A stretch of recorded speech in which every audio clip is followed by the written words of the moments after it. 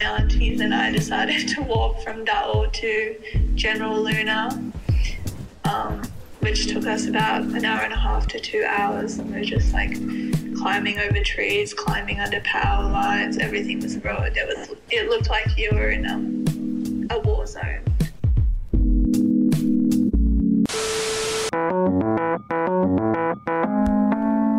Welcome back to The Drop on Stab Podcasts. This is Danny Johnson, host of your show from Byron Bay, Australia. This week we're going to chat with Jeremy Flores, who recently retired. He spent 13, maybe 14 years on tour. And yeah, he's always been a man with a strong, firm opinion. And he's also been through a lot of ups and downs in his career. So Brendan Buckley sat down with Jeremy, and Buck said that this was actually the most anybody'd ever opened up to him in an interview. So yeah, really great chat with Jeremy. But first, we're going to get into some surf news with Big Deck Power Surfer and myself, Danny Johnson. We're going to talk about what happened this week, some stuff on the North Shore, some bad news from the Philippines, and a whole lot more. So yeah, hop in, stay tuned, and welcome to The Drop.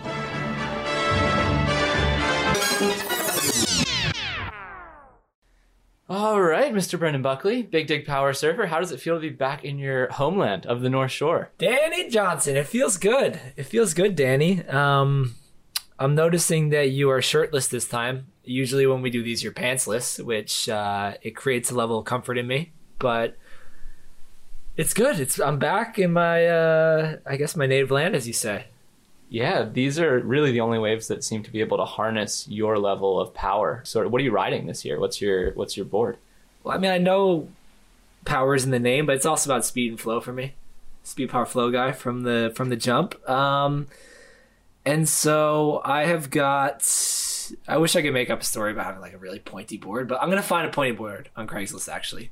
And as we've talked about in previous episodes, I'm going to work my way into shots on the pickup and also in any other major WSL production. So that's kind of my objectives over here. I guess it's that, and now getting as pointy of a board as I can find. And board shorts below the knee are still pretty common here, so I could probably pick up some of those pretty easy too. Yeah, right. So I'm not there, obviously, in Hawaii, but I have heard that the waves are coming from a strange direction this week, and that while, a place like Pipeline might not be exactly firing on all cylinders, there have been quite a few waves at log cabins. Have you been getting into that? I have, I went one day and I just didn't have a fin key. It's fin keys around here. Never have one when you need one. But yeah, weird direction. Little north, little northeast. I don't think I've heard the direction east in swells here before, but apparently that's happening. And backdoor's been fun, and logs has been fun for psychopaths. I'm not one of those. Well, I am, but just not all the time. Our top story this week, Kolohe and Dino's got a new main sponsor. We brought this up before on the podcast. Sam McIntosh interviewed Kolohe a few months ago. It turned into a story it was all about reckless isolation and how he created a bidding war. We just crammed a bunch of those words into a title pretty much, and it was a great read. Now it's time for the results of that bidding war to come to light. Give it to me. Big reveal. I haven't even seen this on stabmag.com. It is the Mad Hooies. Oh my God, they've got two surfers on tour now. They would. It's O'Neill. We were pondering when we went over this last time, but it's O'Neill, the American born and bred wetsuit brand. Did they invent wetsuits or something, didn't they? They invented eye patches. Okay. Yeah, I need one of those. I'm blind too. So I'm pretty much Jack O'Neill. I sponsor Kolohe. But yeah, he's on. 5-year deal from what we're hearing, falling off the 10-year deal with the old H. Wow. Kolohe really seems to be a fan of long-term relationships. He got married when he was 22 and just had a baby, and now he's in another brand deal that seems to be going into his 30s. Everybody has friends like that, Everybody has a friend that just has to go from one relationship to the next. It's always long-term, and they're just never really single or even fun. Yeah, you listening, I know you. You're thinking about yourself. Fun. But yeah, he's just that guy who's always in a relationship, usually long-term. And now I wish him and O'Neill the best. There's some sparks flying there. I do have a theory because, one of the other best surfers from San Clemente, Ian Crane, also rides for O'Neill. You know how there's been that weird like rivalry between, it was really Huntington Beach and Santa Cruz over like Surf City. I heard that from Australia. We heard about that as well. Yeah, you guys heard about it in Australia, in Byron, where you are. Yep. With your family. I was thinking it'd be cool if O'Neill just decides, because there's such like a Santa Cruz brand, if they just decide to sponsor every surfer in San Clemente just to fuck with the town.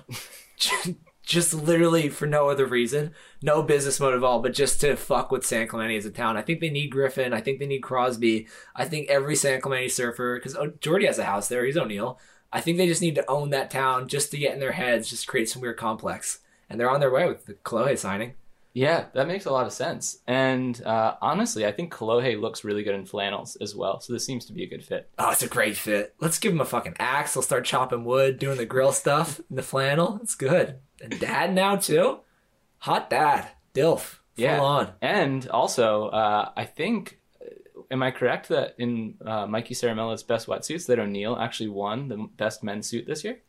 I think we'd have to check with him, but I believe you're correct, yeah. Yeah, so that's another just great step in the right direction. I mean, O'Neill's on the up and up. Yeah, O'Neill's on the up and up. And what's interesting is we just got news that Hurley is the main sponsor for the Sunset CT event, which is coming up in February, I believe.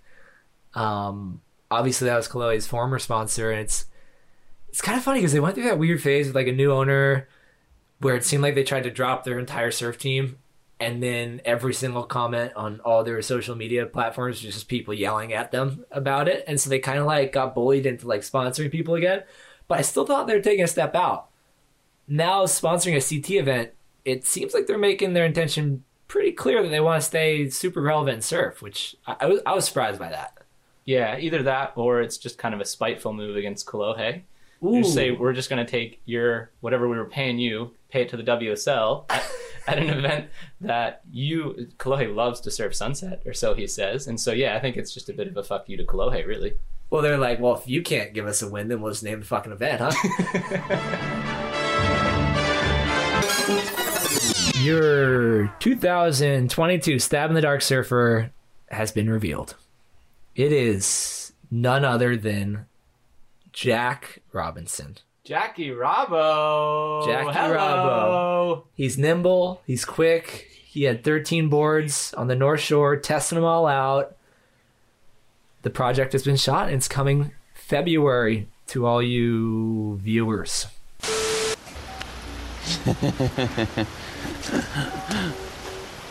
Wow. I just looked at all the stringers. I'm trying to figure them out. You guys left color on them.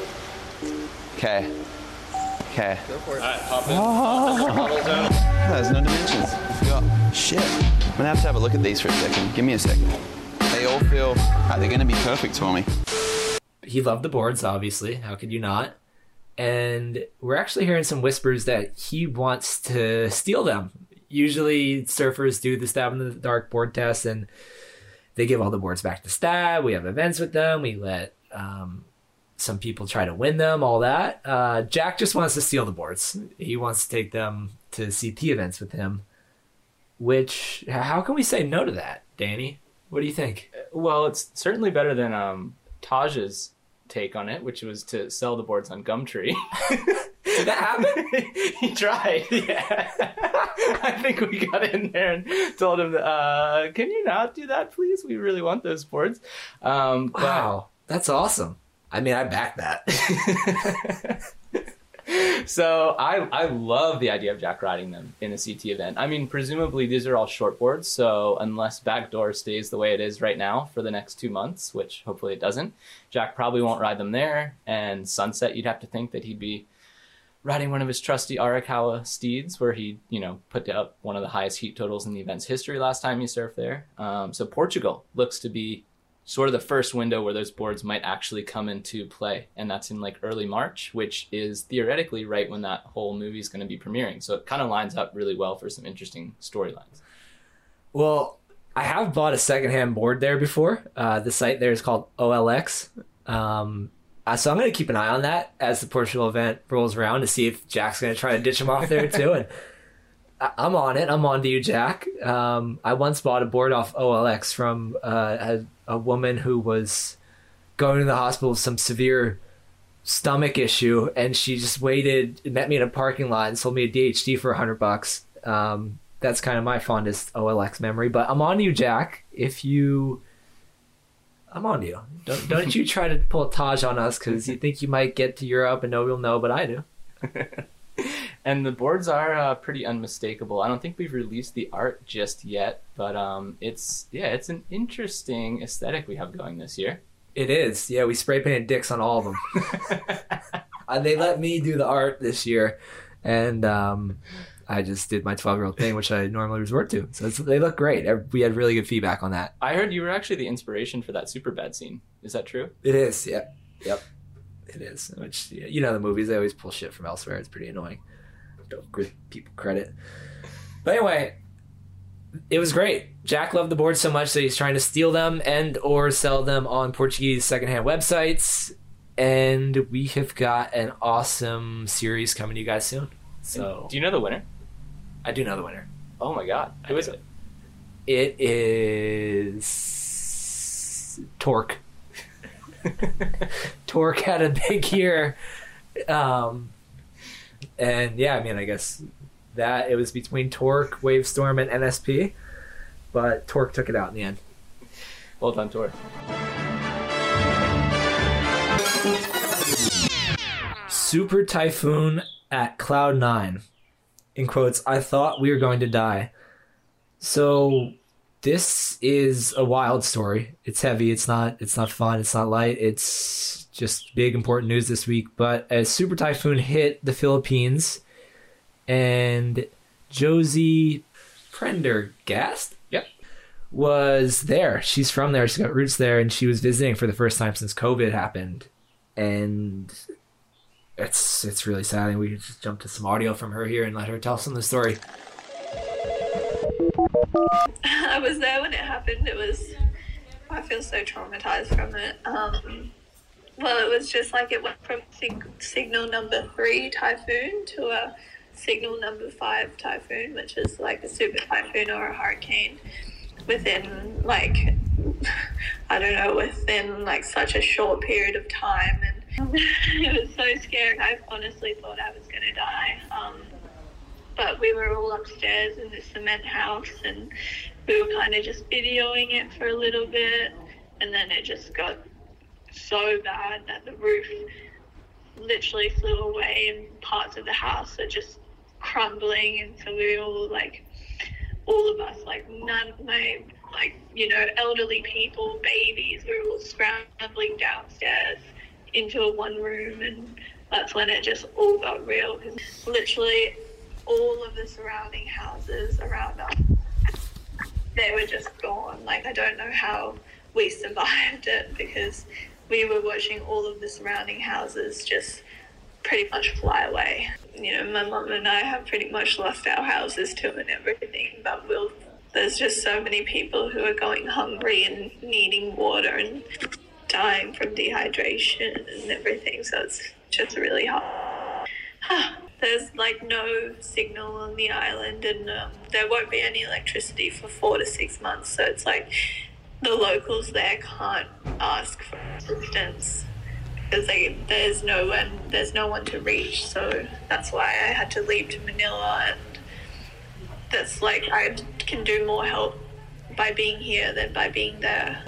Yeah, it just sounds we've certainly seen situations like this before all over the world. Puerto Rico got hit really badly. Obviously we saw Katrina in the US, and these different areas that are either surf or not surf related being hit by a category 5 storm. And I think one of the main points that I took away is that a lot of people survived the storm, but it's not over after that. It's, after that, these people are not going to have power for 4 to 6 months. They're not going to have cell service for 1 to 2 months. They're just pretty much stranded on this little island that is, it's tropical and nice, but, those days are hot and long. They don't have shelter. They don't have trees. They don't have houses. And yeah, I think it's just important that we lend a hand when and where we can. So yeah, there's going to be some links to donate in this description of this podcast. So go ahead down there, and if you've ever visited Cloud9 or ever thought about visiting, or you just feel a sort of affiliation for the people, yeah, we'd recommend you give a little donation. The Vans Triple Crown Surfing starts now. Who you got? So we mentioned this before, but we're on. We're on. The North Shore is on. We are picking up what you're putting down, so to speak. The pickup is on. You like that? Think about that one. But we're here. It's on, and we've got 6 episodes of the Vans pickup playing on Stab Premium. The first one dropped this Monday, and they'll be dropping every single Monday, 6 p.m. California time, for the next 6 weeks. 5 weeks, I guess, since we already dropped one, but it's great. Everything you need to know that's happening on the North Shore, you will find there. Everything. How convenient is that? Really convenient for someone like me in Byron Bay, who's just watching the show and not a part of it at all. You know, I really thought that Tosh and Pua did a pretty good job in the newsroom. Not quite as good as me, Harry, and Holly last year, but you know, what can you expect? Yeah, I mean, you can't. Again, I think it's just genetics. You know, you can't really fault somebody for that. But yeah, I've been enjoying Mikey Ciramello's section in the bunker. Those have been, yeah, pretty enjoyable for me. What do you think of those? Fucking suck. They're so bad. Big cringe, huh? They're so cringe. Oh my god. Nah, we love them. We love them. We love Mikey. He's doing it good in the bunker. And we've got some good stuff coming on this. We're talking about some fun stuff to do while we're here. Like, I had a conversation with Jet Chilling yesterday where I was pretty much trying to harass him into trying to surf Sunset, Pipe, and Haleiwa in just one session, which requires, I mean, I think there's about 7 miles between those places. Well, between Sunset and Haleiwa. And there's a few stretches where, like, you're just not getting any waves. You're just kind of paddling. You're just in the middle of the ocean. Yeah, sometimes. Shark-infested ocean. Yeah, you're just way outside Waimea, doing your thing.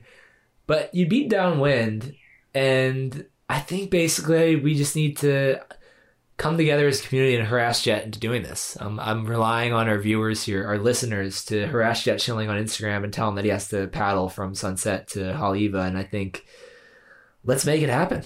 Surely he could just borrow one of Kai Lenny's like wingsuits and just turn it into a sail between waves. No, you just like stand up on a 9.0 and just open your arms, and you have like a little flying squirrel outfit on, and you just go 20 knots down the water. I wonder if you could wingsuit and foil at the same time. Like, if you can't, then Kai Lenny's probably already tried it, right? Yeah, I think he's technically done every water sport, and he's sexual and otherwise. Yeah, well, waterboarding too. You know, with his his past. Kai Lenny's never waterboarded something for the record, but he is in the Triple Crown. He is, which is cool. It's good to see. I still understand Kai Lenny. We have a piece coming on Stab Premium about him. I still just don't really understand. Do you understand Kai Lenny? I'm starting to a bit more. What's your take? I think he's a mix between like Laird and Kelly Slater. Okay, wow. That goes from his looks to his sort of interests within the surfing world to now his like shortboarding. He's literally starting to look like a young Slater. And he's got the tan. Yeah, just everything about him. And he's this mix of like this intellectual, but also this like real commercial and forward facing. And he is truly just he's like a magnate in surfing. Like he draws all this attention toward him, and then he just shoots it back out to the world. Water sports. Yeah, waterboarding. Yeah. No, the one thing you said there that he's like starting to look a bit Slater-ish, like I guess for a while I was just like, oh yeah, this kid seems super nice and fun, and he does like windsurfing shit. That's cool. He surfs Jaws and windsurfs, but he's really been surfing like ripping lately, like in a way that I did not know that he was capable of, like doing some pretty sick airs, massive turns, and I'm like, holy shit, I never knew Kai Lenny was like this good at riding a shortboard. Yeah, well, do you think that they'll count waves with straps in the Vans Triple Crown? Ooh, that's a good one. Like if he just went out to Sunset on like a decent sized day, but he had straps on and just did like a 15-foot air and landed it. I mean, he would have some straps on his waterboard, so I guess it's more a question for... The United Nations will probably have to have a say in this. That's probably the issue. Yeah, you might get some sanctions from them, but I think I don't see anything in the rule book about it. I think maybe it's just a UN thing that you'd be like a war crime type thing. That would prevent that. Anyway, the Vans Triple Crown. Let's go back to this title. Who you got? Who you got to win this thing? Yeah, well, we heard Mikey's picks last week, and I thought they were pretty stupid. Of course. Yeah, so I'm going to go... we actually just got word that Noah Dean is going to be a late entry into this year's event. So if Backdoor keeps its current status, and I think we may be in for maybe like a little Kona win day one day. So we get Northeast swell, some Kona wins. I'm seeing some ramps out there. For sure. And I think Noah Dean's going to put down a huge score at Backdoor for an air. So I'm going Noah Dean at pipe. I like that. It's bold. Yeah. It's bold. Yeah. And then overall, I'm going to have to go with Kai. I think Kai's the guy. I think he's got all the tools. I think he's got just a full bag of ropes and chains that he's going to bring out. Yeah. He's got them all. the progressive craft. He's got really... fuck, I can't talk right now. I mean, we are talking about one of the world's most prominent surfers torturing people, but anyway. So yeah, who you got, Buck? Just talking about it now, I guess I didn't realize I got the news too that Noah Dean's coming over and doing it, and it is just pretty crazy to think that, like, I couldn't imagine two people just on further ends of the spectrum than Noah Dean and Kai Lenny. Like, really, they are just opposite sides of how this whole surfing thing works. It's pretty fucking sick that they're in an event together, and especially, like, just how, to your point, like how Noah can just go try some massive airs at pipe. Like how you could really see, instead of like an event window where it's just one day and you get the best wave pretty much, it's like you could really see how people want to approach this place, maybe how they might see the waves differently than their competitors, and really, like, I guess, honor the waves that way. It's just kind of cool to see how everybody will, like, read this window and try to get their best scores at Sunset, Pipe, and Haleiwa. Just, I think we're going to see it, like, with that kind of range in this thing, like, we're going to see some really different approaches. But I'm still going to go John because I am... a logical man? Yeah, and like a gambler, and I don't like to lose money. John and Carissa, lock it in. Let's go. And can we make sports betting or surf betting legal in the U.S. for fuck's sake? Yeah, Jesus Christ. What's it going to take? That doesn't matter to me, actually. Sorry, I forgot. Oh, yeah, we could. Yeah, I can make some bets for you over here in Byron Bay. Let's get that happening, all right? Come on, people. Let's pull it together. How does Kelly Slater's career stack up against other modern sporting greats? So this is a story on Stab Premium that answers the question posed in the title. Mitchell Shepard wrote it, and he basically went hard in the research, figuring out how Kelly looks when compared to some of the other greatest surfers of all time, and also to people like Roger Federer. I don't know how to say that fucking guy's name. Federer? Like, why two ERs, you know? Enough, Roger. Tiger Woods, Michael Jordan, and Lionel Messi. Slater is turning 50 in February, so he's coming into the 50th year of his life and still competing at the high level. It's pretty fucking baffling, and when you crunch the numbers, this guy with his Federer, he smokes him. Kelly's way better. So we've got the stats to prove it on Stat Premium on this piece. Yeah, I think everybody's a little bit disappointed, and Paul Evans was really good to bring this up. I thought it was really diligent of him that it just doesn't touch on some of the main other sports that we really consider, like darts. We have Phil the Power Taylor, who's been around for it's been around for like 60 or 70 years now, and he hasn't missed a bullseye in like 14 years. Is that true? Yeah. He hasn't missed a bullseye in 14 years. Yeah, no, it's true. How's that even possible? Well, fuck, revoke the story then. If this guy really hasn't missed a bullseye in 14 years, then... Not to mention George Digweed of clay pigeon shooting. What's his stats? What's he got? How many clay pigeons he shot? I mean, if a guy hasn't missed a bullseye in 14 years, I don't know if we call Kelly Slater the greatest surfer, greatest athlete of this era. Yeah, we missed him in the thing. I mean, we got Tiger Woods, who, when you look at Kelly's career span, how many times he's won, we built a pretty compelling case that he's done more in surfing than Tiger has in golf. Yeah, but Kelly Slater has never been assaulted with his own endorphins by an aggrieved lover. Tiger Woods was literally attacked by a wife who found out that he only cheated on her with like 200 women, and she comes at him with a golf club?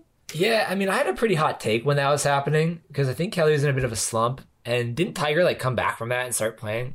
Oh yeah, he won the Masters. It would basically be like Kelly coming back and winning the Pipe Masters. Yeah, that's like the one thing I feel like Kelly needs, like a fucking crisis to like come back from. You know, he needs to be a comeback story all of a sudden, and we don't have that. Like Tiger had his whole hooker thing, but Kelly needs like some horrible. No, I shouldn't. Yeah, I will.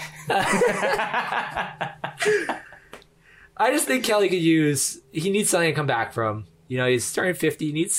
He's still got mojo, but I think a big crisis like that could help bring the mojo back. You don't think this like niggling 15-year foot injury is enough? We're coming up on year 18 of that, actually, if you look at the numbers, but not enough. No, we need to go mainstream with it. We need a big deal. Pamela Anderson needs to come out of the woodwork. Yeah, we need her involved.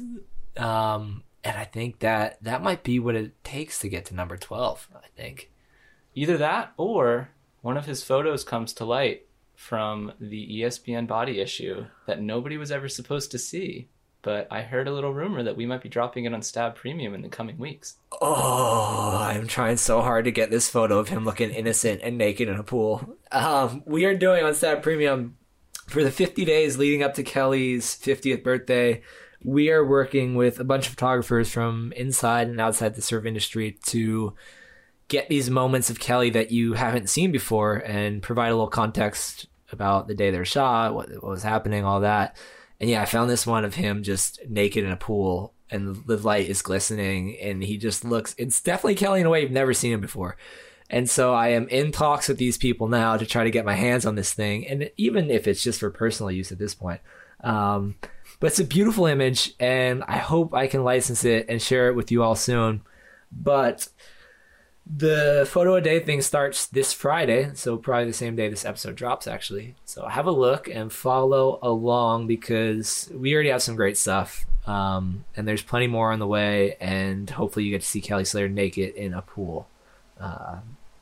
That's what we're working on here. Yeah, and all jokes aside, fucking 50 years old and still at the elite level. A lot of people haven't even like kind of recognized this outwardly. He surfed in 3 of 7 events last year and still easily requalified. That's pretty insane. It's fucking wild. But to be fair, he has been like training. His CT year has been like 3 events for the past like 5. He doesn't realize there's fucking 9 of them, you know? Nobody told him. That's just his year. I'm going to put you on the spot here. Does he have another event win in him? Absolutely. Where? He could do it at Lemoore. He could do it at Pipeline. He could do it... Are they going to G-Land this year? They are, yeah. Yeah, he could do it at G-Land. For sure he's got an event win in him. You think Lemoore? Really? I think so. Against, like, Gabe doing massive alley-oops every wave? I guess it would require Gabby not landing something, which is unlikely now that you bring it up that way. Okay. Personally, I think more of a shot at, like, firing Pipe or G-Land or Chopu. But yeah, I would love to see him get one more. You think he'd retire if he did? At this point, I don't want him to. There was a time where I really, really wanted Kelly to just hang it up before it was like too late. You know what I mean? But he's already like gone so far beyond that. And now it's like, just stay on till you're like 65, right? Like stay on as long as you possibly can. And then go back on the QS. Yeah. There's no out of this life now. Yeah. He'll be back at Cocoa Beach where it all started. Yeah. In the Ron John Pro. It would be great if when he's 70, he at least serves a few QS events. I bet he'd still beat some people.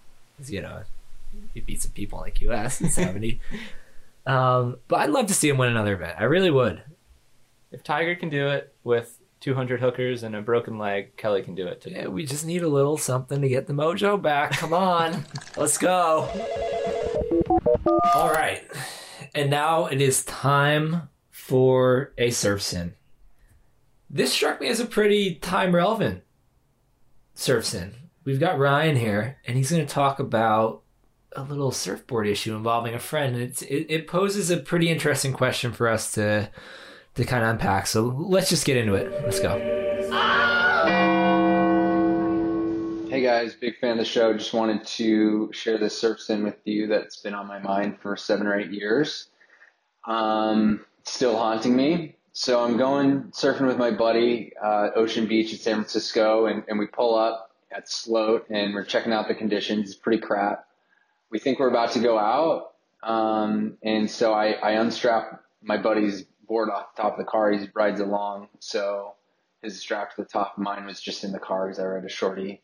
And we decide we're not actually going to stop at that spot and we're going to go somewhere else and check out another spot. So I drive the car away. And of course, the board goes flying off the top of the car. And I can still remember the board literally out the rear view mirror falling to the ground. And it's just like, yeah, it's like so painful, all in slow motion. And it was on this part of the road where you have to keep driving. Like you can't necessarily stop just right there. So I had to go all the way around for like a couple minutes and be thinking about, oh my God, like how, fucked is this board? And so we get there and it's pretty bad. The tail really took a beating, some parts of the rail, but it seems redeemable. And I had been doing a lot of ding repair at the time myself. And so I was like, all right, I'm going to give this a go. Okay. But in retrospect, that was a terrible idea. The board was totaled. I still gave it a go. And that was a horrendous process and a total joke. So I decided to just try to buy him another board, and I didn't have much money at the time. And so like $300 or $400 was a really big deal to me. But I found a like $400 used board on Craigslist, and the brand was like NRS or NSR, something along those lines. And you've probably seen this acronym before on a longboard. And the guy who previously owned it, he like told me that he had whited out the label at some point, or whited out the logo at some point because he just like I don't know if he was embarrassed. He said he did it in vain. I don't know why exactly. So I buy the board anyways, though. It's in fine condition, and it was like the same size and same functionality as my buddy's board that I murdered. And so So I give it to my buddy, and he's not thrilled about it at all. He's not excited. And, I give it to him anyways. Like I explained to him the situation, and, I kind of just, figured in my mind, this guy doesn't really surf. Like he surfs maybe a few times a year. Like what's the big deal? This is all I can do at this point. Now I'm at a point in my life where I could afford to buy him another board, but this is 7 years down the road. I don't even know if he surfs anymore. But, I feel like I did what I needed to do in many ways, but it still haunts me. And I don't know if there's something else that I need to do so that I can like somehow release this one. So any feedback, guys, would be much appreciated. Danny, what do you make of this? Oh, there's a few layers to this one, aren't there? Oh yeah, it's deep. It's deep. I mean, he never said what the original board brand or model was, but I'm going to take from context clues that it's probably just like a nice, polyurethane longboard. Yeah. And it sounds like he got his friend an NSP. Yep, winners of the 2022 Stab in the Dark, yep. I think that's actually Torque, but runners up, not bad, yeah. Yep. Sorry. So, yeah, if you got your friend an NSP, first of all, you wildly overpaid for it at $400 for a used board. Whoever sold you that it was probably you, actually, now that I think of it. Could have been me. Yeah. Might have been me. So that's like a sin in and of itself, but I don't even want to go there. But yeah, it sounds like your friend was probably right to be a little bit upset about that. You clearly should have gotten him a Torque, if anything. But yeah, as far as the penance goes, I mean, it's tough. You were doing what you could back then with, the money that you had, and you felt bad. From the beginning, there was a sense of guilt, and you were wanting to absolve yourself, which is really good. It's a good sign. But I think now at this point, what you really need to do is you need to wear this guilt as kind of a scarlet letter to really get past it. So I don't think you need to buy that guy a new board. He probably doesn't surf anymore. Or if he does, he's probably intolerable. He's riding a longboard to begin with. So I think what you got to do is you have to rock your shortboard on the roof of your car for the next 3 months. So, you know, whether you have a little Corolla or a pickup truck or a van or whatever, you've got to put that little 6-foot board right on the top of your roof. Strap it down every time, make sure it's tight, make sure it doesn't go flying off the back. And it's really just letting people know that you have no idea what the fuck you're doing.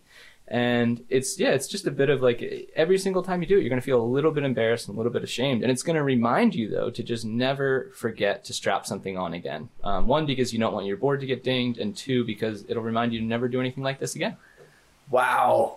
That is a stern fist you're rolling with there. I've always been of the belief that do everything you can to not put a board on the roof. Like, I have had my wife in my stupid little fucking hatchback with a 9.0 in there, and she's like up against the thing. It's just horrible. And I do everything to not put a board on the roof. So to me, that's pretty jarring. But I do think, you know, Ryan's got to heal somehow, right? The reason I thought this sin was so timely was because this is the time of year that a lot of people give gifts to each other. And I don't think I've ever received a surfboard as a gift, but it's always such a sketchy move. We're all so fucking particular with what we want in a surfboard that buying one for somebody else is a huge risk. And to me, it's not really a risk worth taking a lot of the time, especially in this case, buying a goddamn NSP from me for $400. Thank you for that. And so anyway, I think when I really think about it, yeah, I know strap shit on the roof, but we've all been guilty of a little half-assed behavior here and there, haven't we? So to me, the sin is trying to think that you could buy a board for somebody else. You know, it's like ordering food for somebody else at a restaurant or something like that. And so my penance, I was feeling a little bit in a nicer mood than Danny. I was going to say, just go buy yourself a surfboard and reconnect with that. Because to me, it's almost like I'm not going to fault ignorance here, because it's almost like when somebody went, like the missionaries, and they tried to spread the word of God. It's like, I'm not going to yell at you for, they probably did do that, didn't they? They were horrible. It was like genocide. I think they killed people, yeah. Yeah, they genocided. Shit. I don't know. You should just buy a board, because reconnect with the joy of having your personal taste reflected in your surfboard buying. And that way you'll never buy a board for your friend again, because your friend, fuck that guy. You tried your best. So your advice is, your penance is for this guy to treat yourself. Clothes. Treat yourself. Fragrances. Treat yourself. Massages. Treat yourself. Mimosas. Treat yourself. Fine leather goods. Treat yourself. It's the best day of the year. The best day of the year. Exactly. I'm just in a mood this morning. I think he needs to treat himself. There you have it, Ryan. What's the minimum spend? Oh, $800. Like, don't buy 2 leashes. I know you already have leashes. Buy 2. I don't care. Go hard at the surf shop. Be one of those people that you just walk out of the surf shop and every employee's like, what the fuck was that guy's deal? That's what I think that you need to do to heal from this. This guy's wife is going to think he paid us. Oh, yeah. I mean, if she's listening, I'll take some money. I think I got kicked off Venmo. That's not a good look. I actually don't know what Venmo is. What is that? We don't have that in Byron Bay. Oh, yeah, you wouldn't have it. You guys probably have some fucking stupid app there. Silly little country. All right, that's all we got for you folks. If you've got a surf sin and you want to heal, if you have a surf sin and I just told the guy to spend $1,000 on a surfboard and you're not going to submit one, then you're sinning right now. And so, yeah, you have our emails. Please just send us your thoughts, send us rants, yell at us, do whatever you want, and confess some sins. We will heal you. And now it's time to hear from Jeremy Flores. Buck got on the phone with Jeremy a little while back to discuss everything from the start of his career through the ups and downs and all the way through his recent retirement. This is just an excerpt of the full interview and wasn't necessarily meant to be on a podcast format, so the audio is not the best, but we really loved some of the things that Jeremy had to say, so we wanted to include it anyway. And if you're interested, the full interview can be read on Stab Premium. We really recommend you hop on there to get the distilled and really mined version for all those little golden nuggets. But without further ado, here is Mr. Jeremy Flores. Well, yeah, man, congratulations. It's time, huh? Yeah, thanks. Fuck, finally over, which is it's like a huge relief. What made you finally decide to do it? I know you've been thinking about it for a while. Well, a few things. First is family. I have another baby coming up. Oh shit! In a Congratulations! couple months. I didn't know that. Thank you. Yeah, little boy. So Wow. it's pretty excited. With this whole pandemic and stuff, like with the schedule and all the restrictions and the COVID and stuff, we tried to travel together this year, and it's really, really hard, complicated. So I figured after all these years, like having to spend like 4 or 5 months away from my family is, it's too hard, If I was at the start of my career, I would have done it 100%, but because I've been around for so long, I figured this was a good time to stop because of the family thing. I want to be 100% there for my family, and just have like a full, dad role, like the better dad I could be. Yeah, I heard. Didn't you have like a crazy flight to get to Australia this year from Tahiti? Yeah, we had to do because there wasn't many flights leaving from Tahiti. There was like one flight. The only flight has to go through France, so we had to do Tahiti, France to LA to Sydney, which is pretty crazy. God. So, yeah, and I charged it with my family because otherwise I wouldn't see them for 4.5 months. And for 4.5 months without seeing my kid would have been a nightmare. So we're like, okay, let's just do it. So we did the whole 2 weeks quarantine and stuff, which was, I thought it was going to be worse. Like we were treated really well, with like a nice apartment and stuff. But yeah, like so many restrictions and stuff, and with kids, it's pretty hard to organize, to be honest. Yeah. Oh my God, and man. Very expensive too. Like that whole Aussie trip, Aussie leg, like cost me a fortune. Cost me like something like 40 grand euros. It's like, yeah, huge cost. And because as a family now, I decided to travel as a family. It's a lot more expensive with all the restriction and charter flights and all that. Like we didn't have much options with the hotels and stuff. So it was pretty wild. As much as we spent some really cool time, in between. It was really good to be in Australia. Australia is the best country, like to have your family, kids, and stuff. But yeah, it was it was a bit of a mission. Oh man, yeah, I could see why you made that call. That sounds intense. So that's that, and then other than that too, it's I've been thinking about it a bit, for a few years. I don't know. It's just I feel like my I just don't have that fire that I used to have, especially when the waves are average. And I feel like there's a lot more average waves on tour nowadays than back in the days. So I feel like when the waves are good, I'm still capable of doing good things, But when the waves are average, I just can't find that motivation that I used to have. And like I'm like, the level nowadays is so high, and kids nowadays are so like 100% like ready at like everything. Kids like are young, they're talented, they have all these like crazy entourage traveling with them. They don't they don't party or anything, so they're physically 100% ready.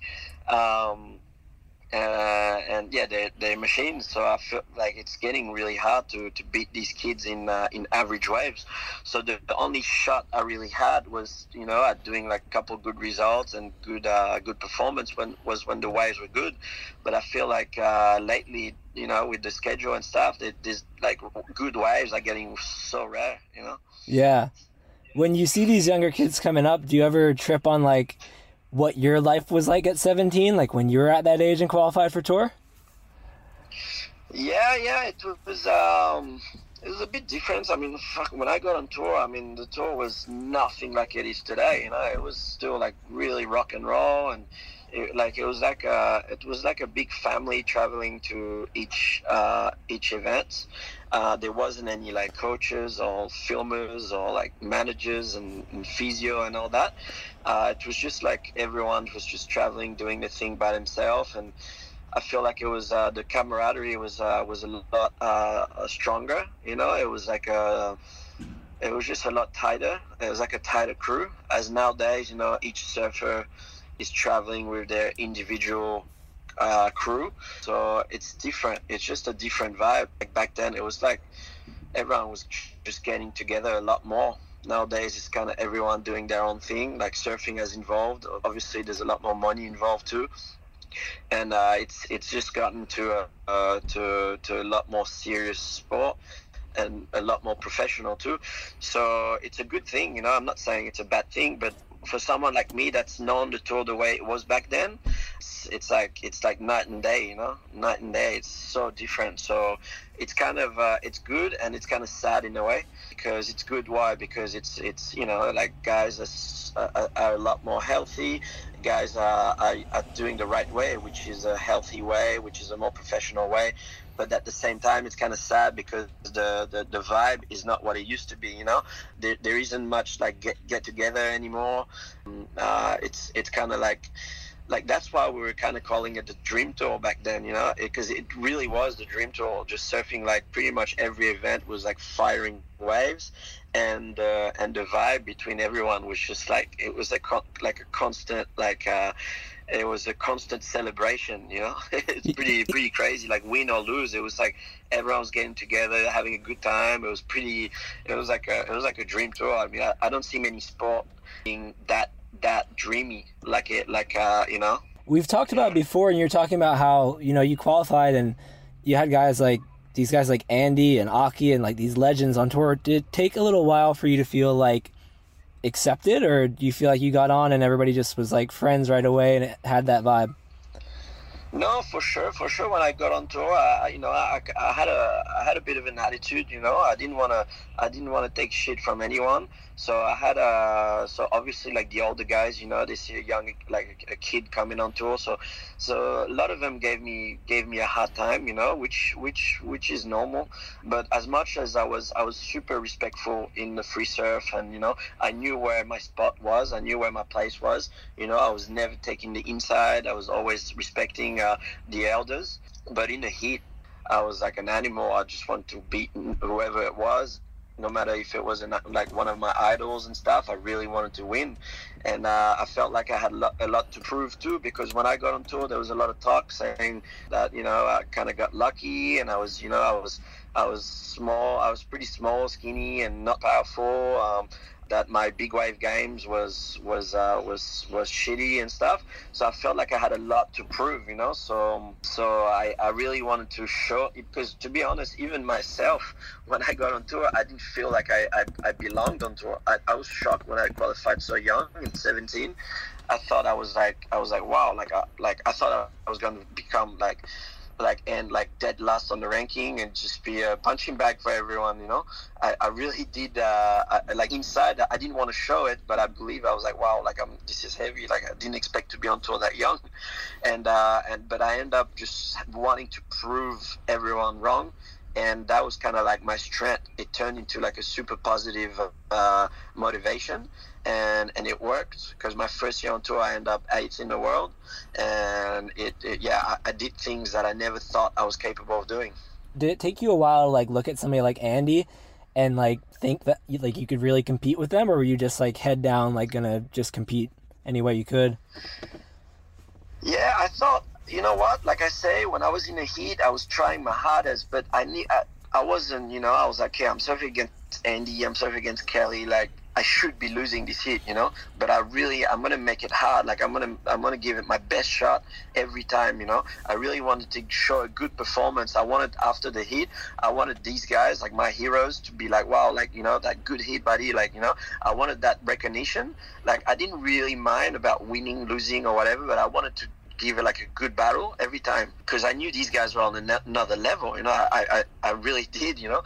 But I was like, you know, in the heat, like half an hour, 2 best waves, I was like, you know, anything can happen. And I did. Like on my first year, I beat Kelly at Chopu, like small Chopu, and the waves were really small, and it was slow, and I got the 2 best wave of the heat, and I beat him, and I was like, wow, like I just beat Kelly Slater.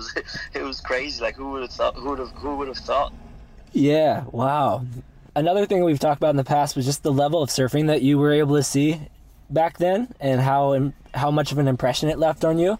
Are there still some things that you look back that you see from that era that you think we miss today in terms of just like the performance level and what people are doing? Yes, I'm convinced 100%. Like, I think the small wave games today is like out of control. Like, like nobody back then can do stuff that the kids do nowadays in the average waves. That's for sure.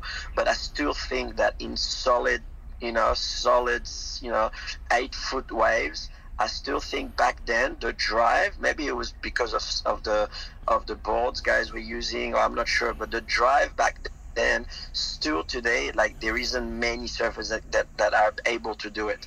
Like I remember, for example, I remember watching Cloudbreak 8-foot, like kind of on shore, like not really barreling, and guys just going like huge top to bottom turn, like drive calves. I still today, I don't think many guys can do that. And back then, I think the drive in these solid stuff back then was next level.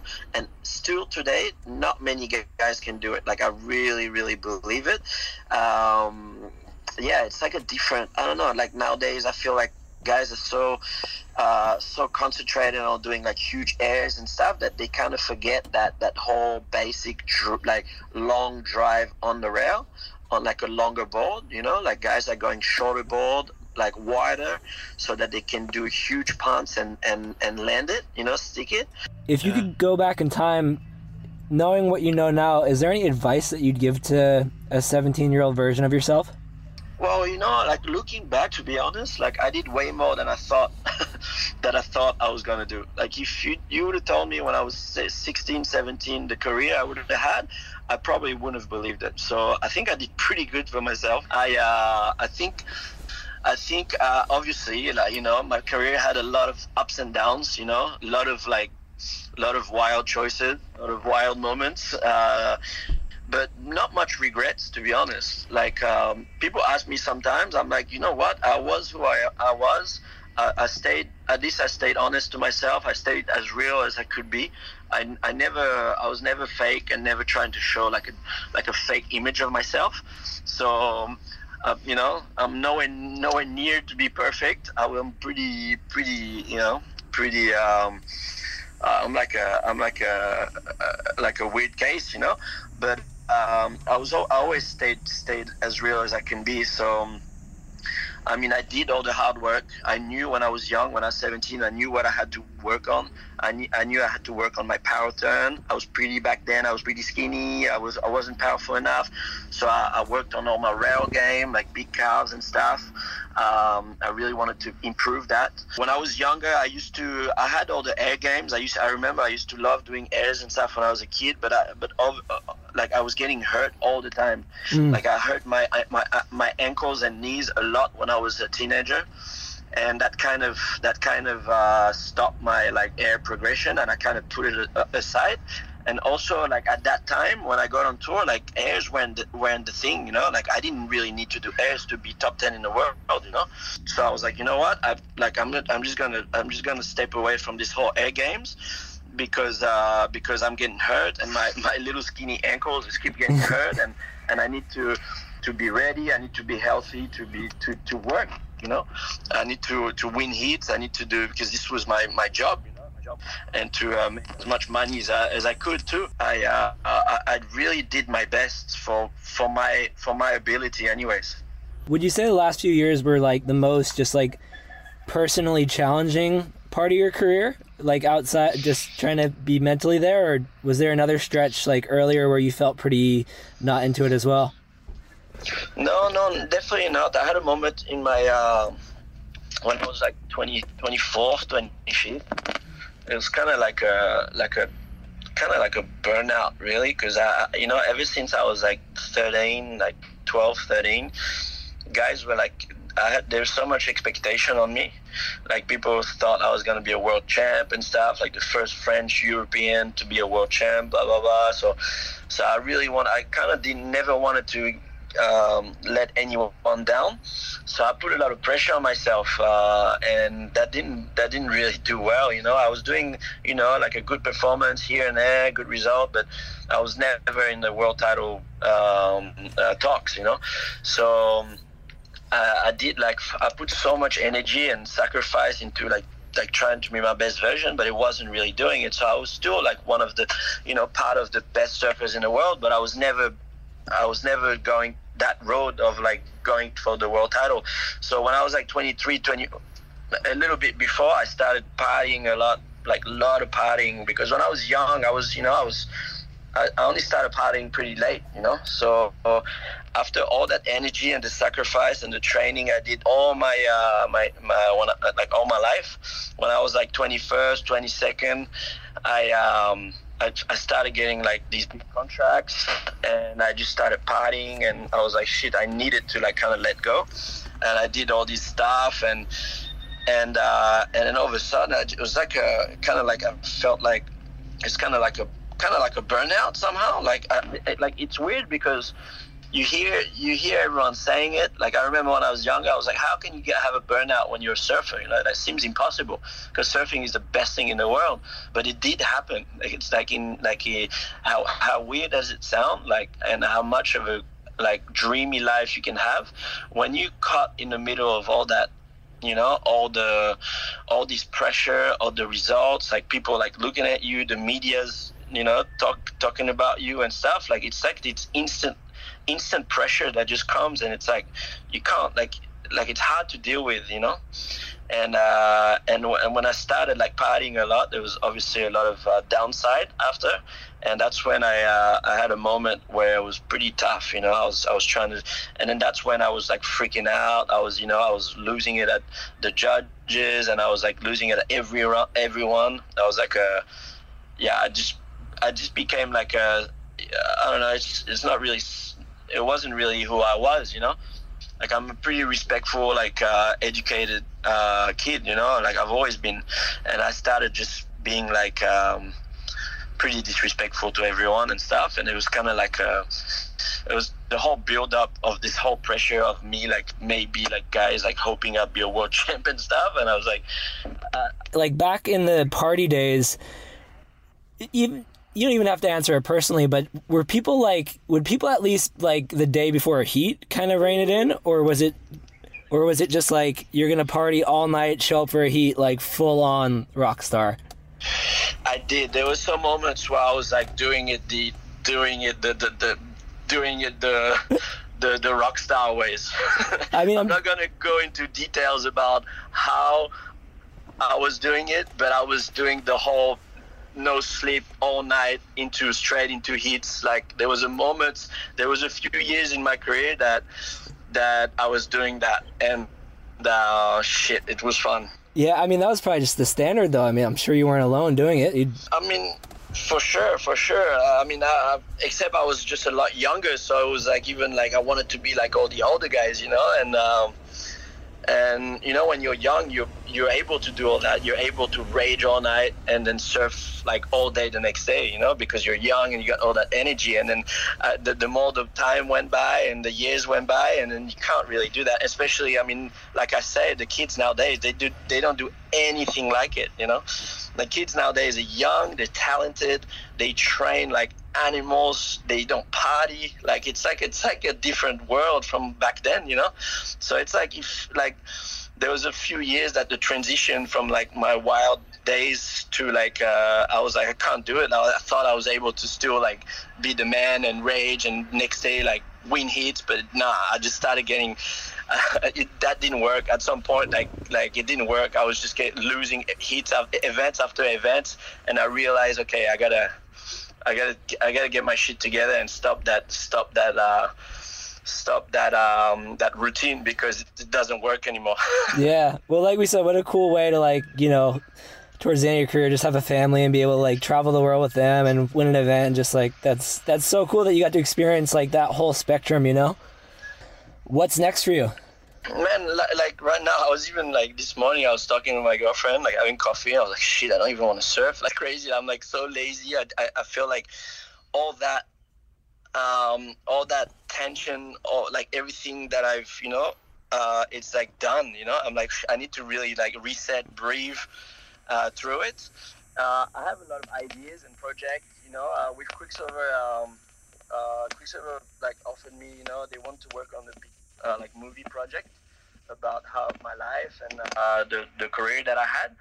So they asked me if I was keen, and I'm pretty keen on that. So I don't really like to talk about myself, but if I can send not only a positive message, but if I can show in the movie like how real things get in the surfing world, then I'll be pretty happy.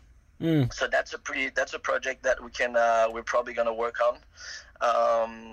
And yeah, I live in Tahiti now with my girl. I have another kid coming soon, and I'll probably be based here, do little strike missions, and hopefully go on surf trips with my friends. But when you're on tour, like you don't like the schedule is so like so crazy, so intense, that you don't really have time to go like 2 weeks on a boat trip, for example. Like you don't have time for that, like in between events. Like if you have 2 weeks, you want to go home and reset and train for the next one and stuff. So now I can finally like go wherever I want, whenever I want, which I can't wait. Oh, thanks so much to Jeremy for sharing all those incredible tour life details with us. He's had a fascinating career, and it's cool to see how much he's grown as a person. And that's pretty much it for this week's episode of The Drop. As always, please feel free to submit your surf sins. Our emails are in the description below. That's me, Danny, at rollingyouth.com, and of course, Buck at rollingyouth.com. Until next week, this has been The Drop.